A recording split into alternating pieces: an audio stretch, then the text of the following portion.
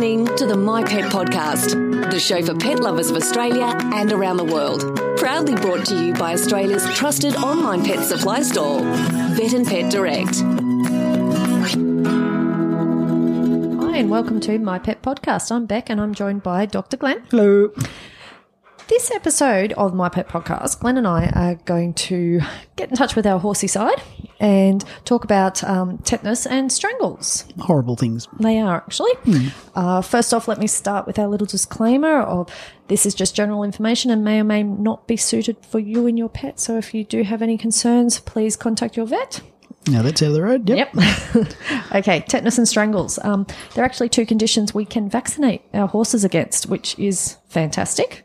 Because, as always, vaccination is always better than prevention, than treating. Far less complicated, yes. It is. And that's why I guess they've managed to create some vaccines for it.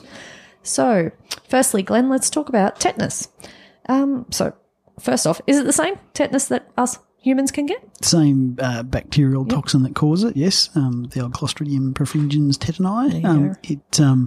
It's a really nasty bacterial infection that causes toxin to be released within the body, or you can absorb just the toxin on its own, and it causes really bad symptoms, yes. Yes. So humans, horses, dogs, cats, pretty much all animals can get it in some version? Yes, all animals can get it. Some species are certainly more resilient to the toxin than others and seem to be less prone to actual infection. Unfortunately, horses are on the other end of the spectrum where they're really prone to the infection and the effects of the toxin itself. So for a given dose in an animal, they're more susceptible than most species, which is why they tend to be the ones that have the most problems with it. And why we vaccinate. Okay. Yeah.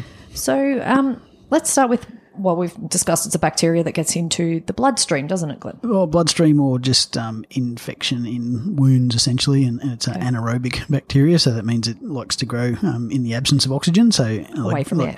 Away from air, so like deep abscesses, and horses are prone to those old sole abscesses and foot abscesses, so like commonly. Puncture wounds where the bacteria can get deep into tissue and the air can't get it, essentially. So I'm thinking about any hoof wounds, but it's any wounds anywhere in the body, essentially. The bacteria which is in the soil, and it's just an environmental contaminant, essentially.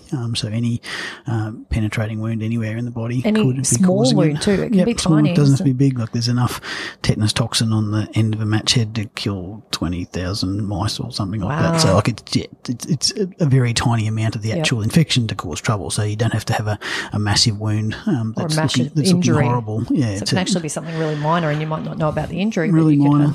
A tetanus reaction. Yeah, and occasionally it can be like secondary to ulcerative or inflammatory bowel troubles, basically, so like colics and gut infections, that sort of thing. You can get it ingested, the spores, and it ends up down in the gut and gets in the system that way. Yeah. So I guess it's pretty easy then, since it's so highly contaminated in the soil. I guess it's easy for it to pick it up. It's easy, but I mean, there's not that many horses die of tetanus, and there's unfortunately, probably the majority I would expect of the horse population isn't vaccinated.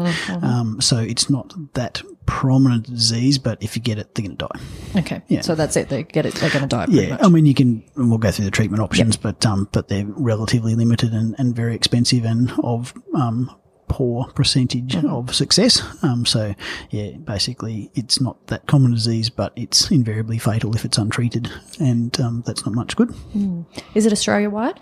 Australia-wide, there's no real worldwide, there's no real regional effort to it. I mean, horses, some horses poop it out in their poop and it's in their gut. So, I mean, horse paddocks with horse poo in them are more prone potentially to have the tetanus toxin there in the first place. But it's anywhere essentially. There's nowhere that's free from it. And it's not a seasonal thing, dry season, wet season, anything like that. It's just always in the soil, in the environment. It's not spread horse to horse, so that's something to not contagious as such. It's got to be via the soil. Can it, if a horse has tetanus and can they excrete it via the poo or into the soil? Then another horse might pick it up. Theoretically, but it's just that much of it out there, sort of thing. So it's just an opportunistic infection, and it's not transmissible. Like if you've got one horse that had a tetanus infection, realistically, that's not going to increase the environmental contamination at all. Okay. Yeah. Oh, that's probably good to know. Yeah. So what are the signs we need to look out for if of a horse suffering from tetanus infection? Yep. So it causes excitation of it's a nerve toxin, so excitation of the muscles essentially, and the muscles fire off more rigidly than they should, or So they start having a contract? spasm. Yeah, so they tends to start at the head, but not 100% necessarily. So they get this, like dogs, we see this grimace face where they look like they're very worried, and their forehead crinkles up basically. So they've got contraction of the muscles there. And horses, it's similar, but the ears get tight, lips get tight, face gets tight, can affect like the neck muscles, and they get a sawhorse stance where they're like rigid. Those lumbar muscles sort of tighten up, sometimes down over the hindquarters. If they get enough of the stimulation, it can start to affect their respiratory muscles, and they're more prone to stimulation, particularly noise stimulation. Like they'll get sort of jumpy and jittery, like more so with noise, and that can exasperate things. Like if someone claps their hands or something, they'll just stiffen up and go more rigid, sort of thing.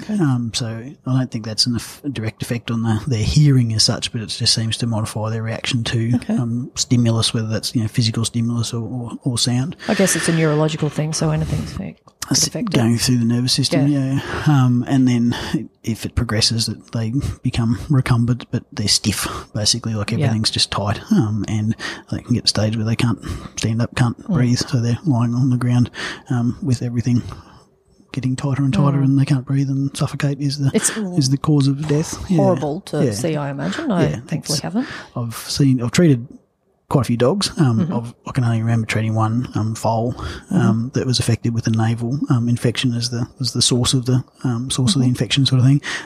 I've seen 2 horses with it which were euthanized and was elected not to treat it because it's pretty difficult to treat and certainly not inexpensive. Yeah. How quickly does it progress from those first signs of those ears sort of starting to tighten up, or the face?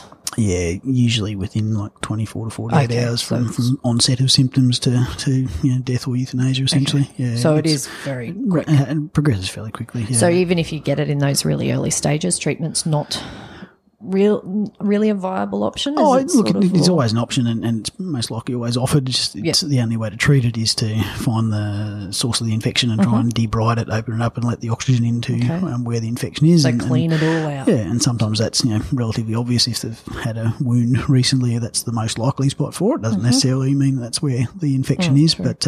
But feet abscesses, and it can be literally tiny little areas. I mean, the dogs I've treated, some of those, like they've got a little tooth root infection, and particularly puppies that break their little canine teeth off before they drop out, and they've got a small amount of infection there, but it doesn't take, it's not necessarily a big hideous wound sort of thing that causes troubles. In horses, they're so prone to sole abscesses and that sort of thing. Yeah, there's lots and lots of horses get sole abscesses and don't get tetanus out of it, but that's a common spot. But it could only be literally a little spot of infection. I guess even a nail prick. 5 millimeters. Yep, absolutely. 5 millimeters by 5 millimeters is enough to cause troubles. Yeah. So prognosis isn't great. Prognosis is poor, because by the time you diagnose it, the toxin's already in the system, and the treatment, apart from fighting infection and getting rid of the source of the toxin so they don't absorb more of it, is to directly counteract it with tetanus antitoxin, which is a product from horses that are very, very immune to the tetanus tetanus bug because they've been vaccinated for it, and it's purified down, and when you administer it, it actively displaces the toxin off the nerves and binds to it, so that's why it's an antitoxin. That is not inexpensive these days. It's certainly escalated in price in the last couple of years as a injection. You can get it as single 1 ml doses, or it still comes as a 10 ml dose bottle. But if you're using as prevention, and most equine vets, if you've got a horse that's got a wound or a deep infection point, obviously we'll ask about the vaccination status of the horse, and it's usually sort of routine to administer tetanus antitoxin and the TAT vaccination. Is what we call it. TAT, and vaccination if they're not fully vaccinated at the same time, and that's only extra protection. Yeah, that's like a preventative dose. And that's 1 ml, and that's sort of a bit arbitrary, but 1 ml's the usual amount that's administered. But if you're looking at, treating if it was an adult horse, you'd be looking at trying to, give them as much tetanus antitoxin as you can afford, realistically, both at the site of the infection and intravenously. And if they've got central nervous system signs, you can inject it intrathecally up in the back of their head and put it straight in the central nervous system in their spinal cord, so it gets to the nerves as concentrated as possible. Obviously, that's not without risk and needs a general anaesthetic and everything else, but it's, and incredibly expensive it is. Yeah, treatment's not uncomplicated. Yeah. Yeah. So it's not always an option for everybody. Yeah, which is difficult. Yeah. But if you've got a $1 million racehorse that came down with tetanus, you could quite happily spend $10,000 on them pretty quickly, probably, in medications potentially. And if you are able to administer all this medication and do everything you possibly can, is it a guaranteed successful outcome? Or? Certainly not a guarantee just because of how it works, but you still be looking at multiple days of hospital and supportive care because they can't drink, can't eat, probably can't stand up.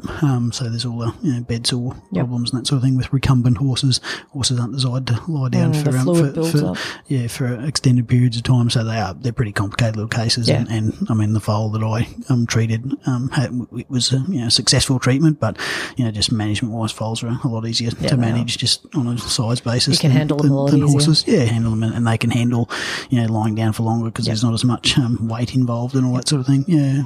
So every horse is prone to having it, I guess, or getting it? Basically, foals, initially if their parents, if their mother, basically if she's got a good vaccination status, they will receive antibodies via the colostrum and have protective immunity for that first between 8 to 16 weeks from mum's immunity sort of thing. But after that, there's no environmental response to infection and getting immunity that way, because if you get tetanus, they die basically. So they're either vaccinated and potentially immune to it, or if they're not vaccinated, they're potentially open to infection. I guess we'll discuss the vaccination schedule a little bit later on, because there's definitely things to consider when vaccinating pregnant mares and the timing of that, and vaccinating your foals and things as well. So I guess that sort of covers the tetanus side of things. Yeah, it's just, again, prevention is far easier than cure. Yeah, definitely. Sure. Absolutely. So strangles, that's the other one we can vaccinate easily enough against. Yep. So what is it? What's strangles? Respiratory tract infection, essentially. It's called strangles because it usually, not always, but usually induces a really nasty lymph node response in the upper respiratory tract, so sort of the bottom of the throat area, where horses have got 30 lymph nodes underneath their jawline sort of thing and up underneath the base of the ears. Yeah, it can be quite spectacular. Kind of looks like tennis balls under the it can be quite spectacular swelling. You get abscesses within those lymph nodes from the bacterial infection, and there's lymph nodes, in the tonsils and inside the throat, and the horses have got the funky guttural pouches, which are the sort of up to 400 millimetres of air spaces just in the back of their throat, which get infected as well. So they're quite complicated in that area, and it's a nasty infection that is just comes from their environment. Yes, it's from other horses, but it's quite a stable bacteria in the environment. So they can get it from sharing water troughs at horse events and that sort of thing, or if you've got a farm, where there's multiple animals and horses coming and going. If you've got a horse that's got strangles and they're snotting everywhere and they've got these pussy abscesses that are draining, then that soil's contaminated for, probably months potentially, as an environmental contamination. So it's a treatable disease, but it's a pretty nasty infection still. It's pretty contagious, really. Pretty contagious, Like it's not airborne as such, but definitely, just sharing, halters and feed bins and people going between horses sort of in a farm, like a stud situation, or definitely like, horse shows and events and that sort of thing. If you're thinking about, especially watering points and that sort of thing, or just direct contact, in stable situation, you can certainly, transfer it that way. I know it is one that we worry about on horse studs because it seems to be something that once one gets, You can often see a few of the younger horses particularly. Yeah, absolutely. And I mean, again, Getting it's only by infection or vaccination that they get immunity to it. So either they've been vaccinated and should have immunity to it, or they're immune naive, and if they come in contact with it, they're going to get it. And because it is, quite transmissible, if one animal presents with it and has symptoms and, snots everywhere and pusses everywhere, it goes through the ones that have got no immunity reasonably quickly in that same environment. Yeah. So what are the signs? We mentioned the snot and the big swollen glands. Yeah, I mean, running high temperatures and coughing and spluttering because of the swelling, and they don't all go to abscesses, but most of them do. And it's and they can blow out sometimes, say, through the neck. Yeah, blow out through. They just eat their way through the skin, basically. It's so gross. Yeah, and you've got cheesy. It's so gross. Draining out. But that can happen inside their lymph nodes, inside their respiratory tract as well, which is pretty nasty. And then there's about a 20% complication rate with like normal strangles where it affects those upper respiratory tract lymph nodes. There's a condition called bastard strangles where the bacteria progresses to elsewhere in the body and other lymph nodes elsewhere, particularly in the chest, but can be anywhere because they get bacteremic, so the bacteria just gets into the bloodstream as part of the infection and can end up anywhere. And that can be difficult to treat and sometimes difficult to diagnose because sometimes they can have partial immunity from vaccination. The vaccination is not fully protective, and it's one of those diseases where tetanus as a vaccination is like preventative, so it can prevent disease if they come in contact with the toxin. Strangles seems to be one of those things where the vaccination significantly decreases the severity of the symptoms, but it doesn't necessarily stop transfer of the disease to that patient. And so they can still get it fully can vaccinated. Still get it and doesn't necessarily stop them passing on to another animal. Bastard strangles, which is the one where it gets in the bloodstream and goes to the rest of the body, there's certainly a thought that if you've got an outbreak happening on a farm, if you vaccinate in the face of an infection outbreak, those horses with partial immunity from a vaccination that's only been recently administered might be more likely to develop bastard strangles as well. So that's a complication. But it's not a reason not to vaccinate. But it same as most things, it's a good idea to already be immune rather than trying to run around and get everything immune while the bacteria as the infection is potentially already there. So bastard strangles is pretty nasty. And there's another complication called purpurea hemorrhagica, where sort of a bit like a septicemia problem where they have a vascular reaction, so blood vessels get inflamed as a response to the bacteria, and it causes all sorts of troubles. They can bleed out internally through their lungs or anywhere else, and sometimes like get sloughing of tissue, like all their skin will fall off and their hooves will fall off, and or variations of that. But some like sudden death, weird sort of presentations of the disease. If you culture their blood or culture, do a post-mortem on them and culture abscesses and that sort of thing. Some of these horses will have this less common presentation of the disease, and a bit the same as bastard strangles. It can cause nasty pulmonary abscesses. So you'll have lesser upper respiratory tract infection troubles, but you'll have chronic coughing and spluttering and apparent infection troubles. And these abscesses will rupture into the pleural cavity, so in the space between the lungs and the chest wall, and that'll be all pus in there, and that usually doesn't end well. Respiratory distress and death sort of thing. And again, if you do postmortems and culture those, you'll pull the strep bug out of them. There's hendrovirus is probably complicated significantly the diagnosis of some of those potential cases because sort of sudden death, weird deaths in horses are potentially less chased up than they used to be because of the complication of if it is hendrovirus, well, you've got to get a diagnosis on that before you do a post-mortem. And if you're excluding hendrovirus as a cause, it wasn't hendrovirus and that's good, but it probably delays and stops post-mortems from happening potentially. So how often those sort of diseases are happening is a little bit more difficult to find out. Because I'm not in equine practice anymore, but certainly doing postmortems used to be really commonplace, and, Yep. and it's certainly significantly decreased since Hendra virus came on the scene. Because of the risk of doing it. Because of risk factors, Yep. yeah. Yeah, of course, because Hendra can easily be passed on during that postmortem procedure Absolutely. from the horse to the vet. So, and vet we've seen it happen. Or bystanders Yes. as well. Yeah. So it can be fatal to people as well. So Yep. people are choosing not to do postmortems these days. Yeah, gun shy. Yep. Which is understandable. Yep.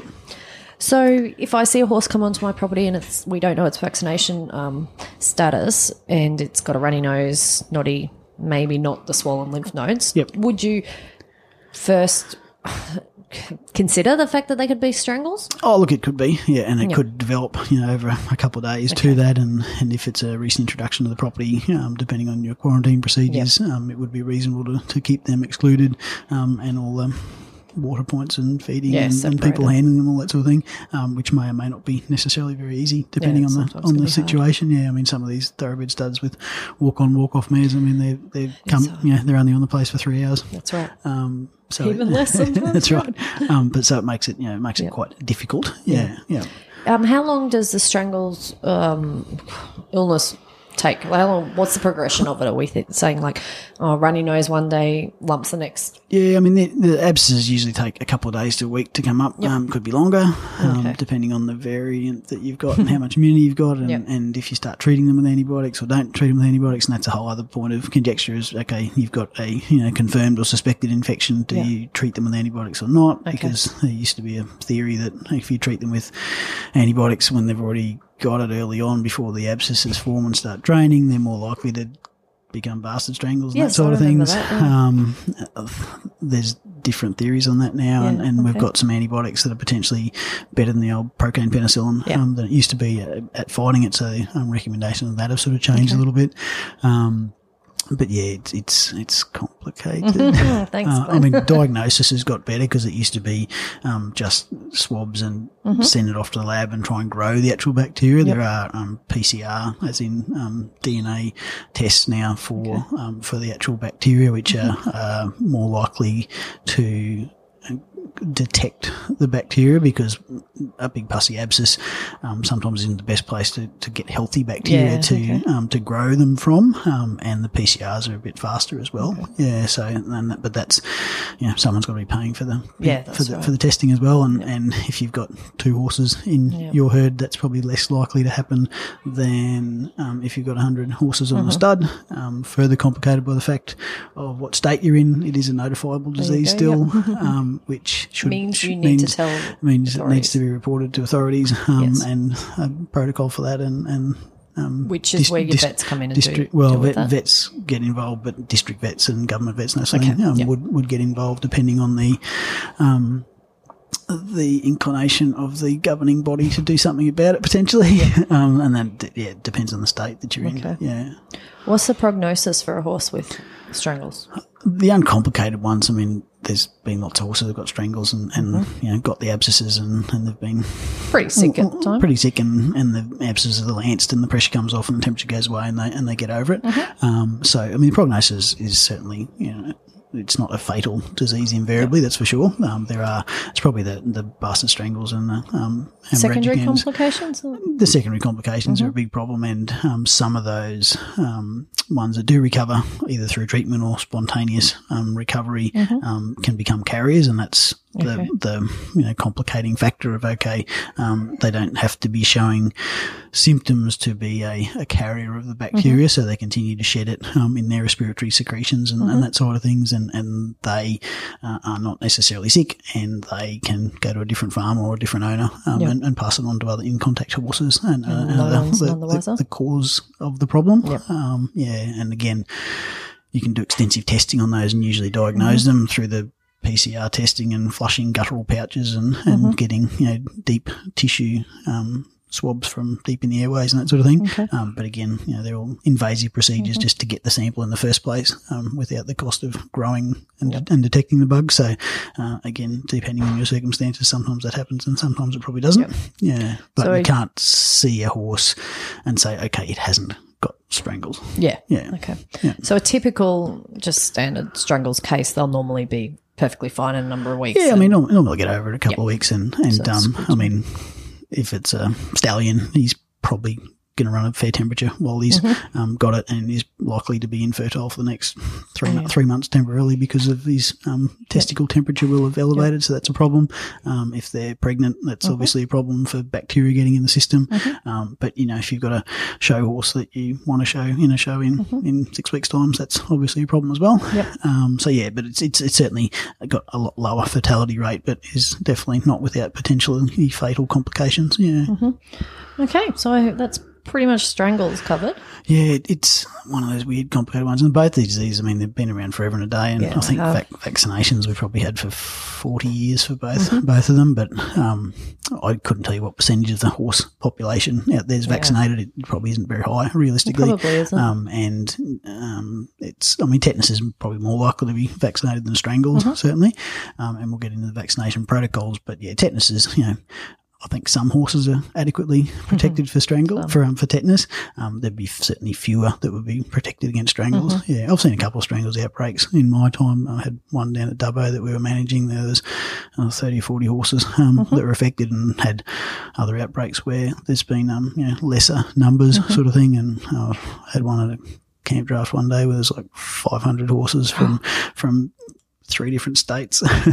That was and one of the horses that had been 3 days earlier to the camp draft came down with Strangles, so that got pretty complicated. Yeah, that would get complicated. I know we had one young weanling arrive to our place, and a couple of days later it seemed to break out with Strangles, so we had to go through the whole quarantine and decontamination, etc. That. So it wasn't fun, and it wasn't pretty either to watch. So and it's bloody painful. It would be very uncomfortable to get. That's for sure. Yeah. So I guess the reason why we're talking about these two seemingly unconnected diseases together at the same time is because you can actually vaccinate for them together with one vaccine. But I guess they're the two common things that we vaccinate against, we should be vaccinating against for our horses. Yeah, absolutely. And so they've actually made there are 4 different vaccines that probably Glenn will cover more in detail, but you've got the Equivac 2-in-1, which covers both your tetanus and your Strangles. Yep. Then you've got your Equivac S, which is just a straight Strangles vaccine. You've got your Equivac T, which is just a tetanus vaccine. Then you have your Equivac tetanus antitoxin, or the TAT, which is what Glenn was talking about for more of a treatment or preventative in the face of a wound. That's right. Yeah. So I guess that's why we're talking about them in combination, because it should be part of their yearly or their ongoing vaccination schedule. Yes. You should be vaccinating against tetanus and Strangles. Yep. Okay. So that said, let's start at birth. Let's start pre-birth, I guess. A pregnant mare. Yep. When should we vaccinate a pregnant mare? They should be fully vaccinated. Depends. So if they're fully vaccinated, they should have a vaccination just prior to foaling, and that's 2 to 4 weeks prior to foaling. And we normally give them a 2-in-1? Yes, that's the 2-in-1 for both tetanus and Strangles. So they pass on good immunity to their progeny. And again, 2 to 4 weeks before foaling is a bit arbitrary because you don't know really when they're going to foal. So, my recommendation is probably more like 4 to 6 weeks before, just in case they're going to foal next week. So that's the way to ensure as best you can that the foal, when it hits the ground and has its colostrum, it's protected from that until you can then vaccinate it to give it its own immunity. Okay. Okay. When a foal does hit the ground, we give them a TAT. That used to be the old way of doing things. Depends. Yep. So it would protect them, like the navel mostly, or eating poo and that sort of thing. Yes. Like that was a standard recommendation across the board if you could afford it. It's probably become a bit less affordable these days. Yeah, it's good to mention that because it used to be a lot more affordable, should I say? Yeah, it's about tripled in price in the last 5 years. Yeah. So it used to be a standard on, your foal hit the ground, you'd give them that jab of penicillin. Yeah, and the same as any wound. It used to be they'd get a tetanus antitoxin at the same time just for insurance policy sake, essentially. But whether that's going to happen a lot these days, I'm not really sure. I'm out of full-time equine practice now. I mean, my place, the horses still get it, but same at my place. But it's a hard one. But that would be additional coverage until they get to the 12-week mark, where you can start vaccinating them for them their own immunity, basically. Okay. And at that stage, they'd get 2-in-1 as their first vaccination, and tetanus you need 2 vaccinations 4 to 6 weeks apart. Strangles, you need 3 vaccinations 2 weeks apart. So it becomes a 2-in-1 first, and then a 2 weeks later. Strangles alone vaccination 2 weeks later. 2 weeks after that, another 2-in-1. Yep. And then that should give them a year's immunity.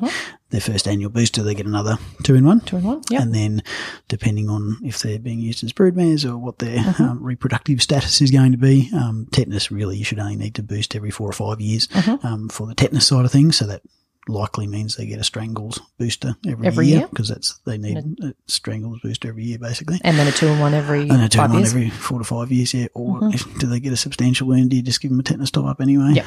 That's probably what usually happens. Yes. And like tetanus immunity is certainly more long lived, but because it's such a horrible disease in horses, and there's no testing to detect are they immune to it or not, it's just assumed that it's waning and revaccinated essentially. Can we do any damage if we were to give them a 2-in-1 every year? Look, very unlikely. It's just a cost factor. Other than your hip pocket.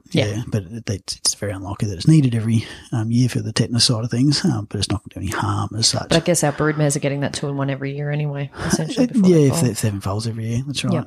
And I mean, the vaccination-wise, tetanus vaccination usually is pretty well tolerated, and any vaccination can cause injection site reactions at times, and you get like a bit of muscle stiffness and soreness at the site where you give it, and in horses, essentially, that's you either choose to give it in the neck or in the bum. Bums less troublesome if they do get muscle swelling because they get a bit stiffer. But that's about it. If you give it in the neck, sometimes you can see a little bit of a reaction, and they actually get stiff in the neck, and they can't turn their head properly for a few days. Grazing and drinking out of a low water trough, etc., gets a bit more problematic. I mean, the bum end injection site is a bit more dangerous for the administrator, basically. It's always fun. So I mean, but both of those are the options essentially. The Strangles tends to be more likely to cause an injection site reaction in my experience. Like you'd get a bit bigger lump and a bit more swelling in a greater percentage of patients. Probably like it goes away. Yeah, it does go away. But they're probably more likely to get stiff and sore, from Strangles. When it's in there, so that's either the 2-in-1 or the Strangles on its own than just tetanus on its own. So, but it's not any other real complications. I mean, I know we're vaccines injecting a form of the disease, so the tetanus is you're vaccinating against the toxoid, which is the actual toxin, so you're not vaccinating against the bacteria itself. The Strangles, you are vaccinating against the bacteria itself, and it's a killed vaccine in Australia. Overseas, there's a couple of intranasal live vaccinations, which is an option, which isn't an option in Australia at this stage. But it's same as any vaccination that can cause, some swelling at the injection site. That's about it, really. Feel a bit crummy for a day or two sometimes. In your opinion, should every horse be vaccinated? Look, in an ideal world, yes. I mean, particularly important for horses that are coming in contact with other horses, and that's most horses at the end of the day. If you've got a horse that is isolated and never goes anywhere and never has any other visiting horses, I mean, it's of pretty low risk, obviously, as far as the Strangles side of things go. If you've got a horse and it's not vaccinated for tetanus, it's just as prone as any other horse goes all over the country to get tetanus itself. But the Strangle side of things, the more horses they see, the more likely they are to come in contact with it. And I guess it's not really that complicated a vaccination schedule. No, absolutely. I mean, everything costs money, but it's once you got the schedule, it's just put that on the calendar and just do it. Essentially, if you only got 1 or 2, it's quite easy to keep track of. And it's less than if you got 20. That is exactly right. All right. So, anything else on the vaccines, Glenn? No, that's about it. I mean, there's a straightforward protocol there, and be guided by your vet for the local conditions, etc. But I would expect that every horse vet's going to tell you that they should be vaccinated for tetanus, certainly, and Strangles in an ideal world, just because it's a nasty disease if they get it, and it is able to be prevented most of the time of causing significant clinical problems through vaccination. So I would recommend that they are better off vaccinated than not vaccinated, that's for sure. And once again, prevention through these vaccinations is always better for your horse. It is more ideal, and it is cheaper in the end than treating it. Cheaper if they get it, absolutely. But that's always an odds game. It is an odds game. Which some people like to roll the dice on and other people don't. That's exactly right. And I guess that's personal choice at the end of the day. You just got to make decisions for your own circumstances. So you can actually buy all these vaccines, the Equivac range of vaccines.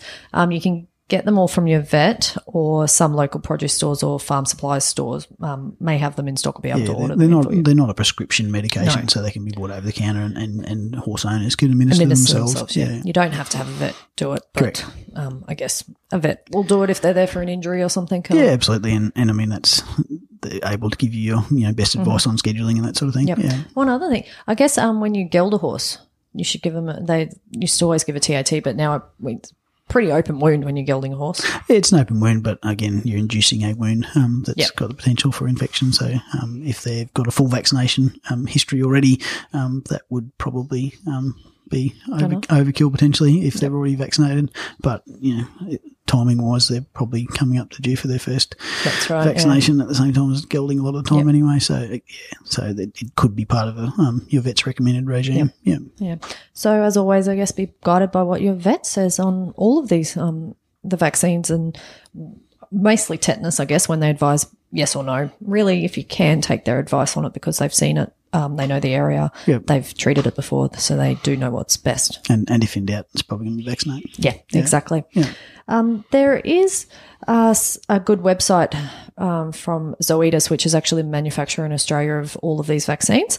They have a website called Health for Horses. So it's www.health4horses.com.au, and there's some more information there about the vaccines and about both tetanus and strangles, which might be useful if you want to know a bit more information. If you can't follow our ramblings, Yep, that's right. And of course, though, feel free to shoot us through an email and ask us a question, and we're more than happy to help. And I think that just about covers everything on tetanus and strangles. Yep. Nothing else to say, Glenn? No, all good. All right. Well, I think that's it. I hope we helped shed some light on those two things for you. Thanks, guys. We'll catch you next time. Bye. Hooroo.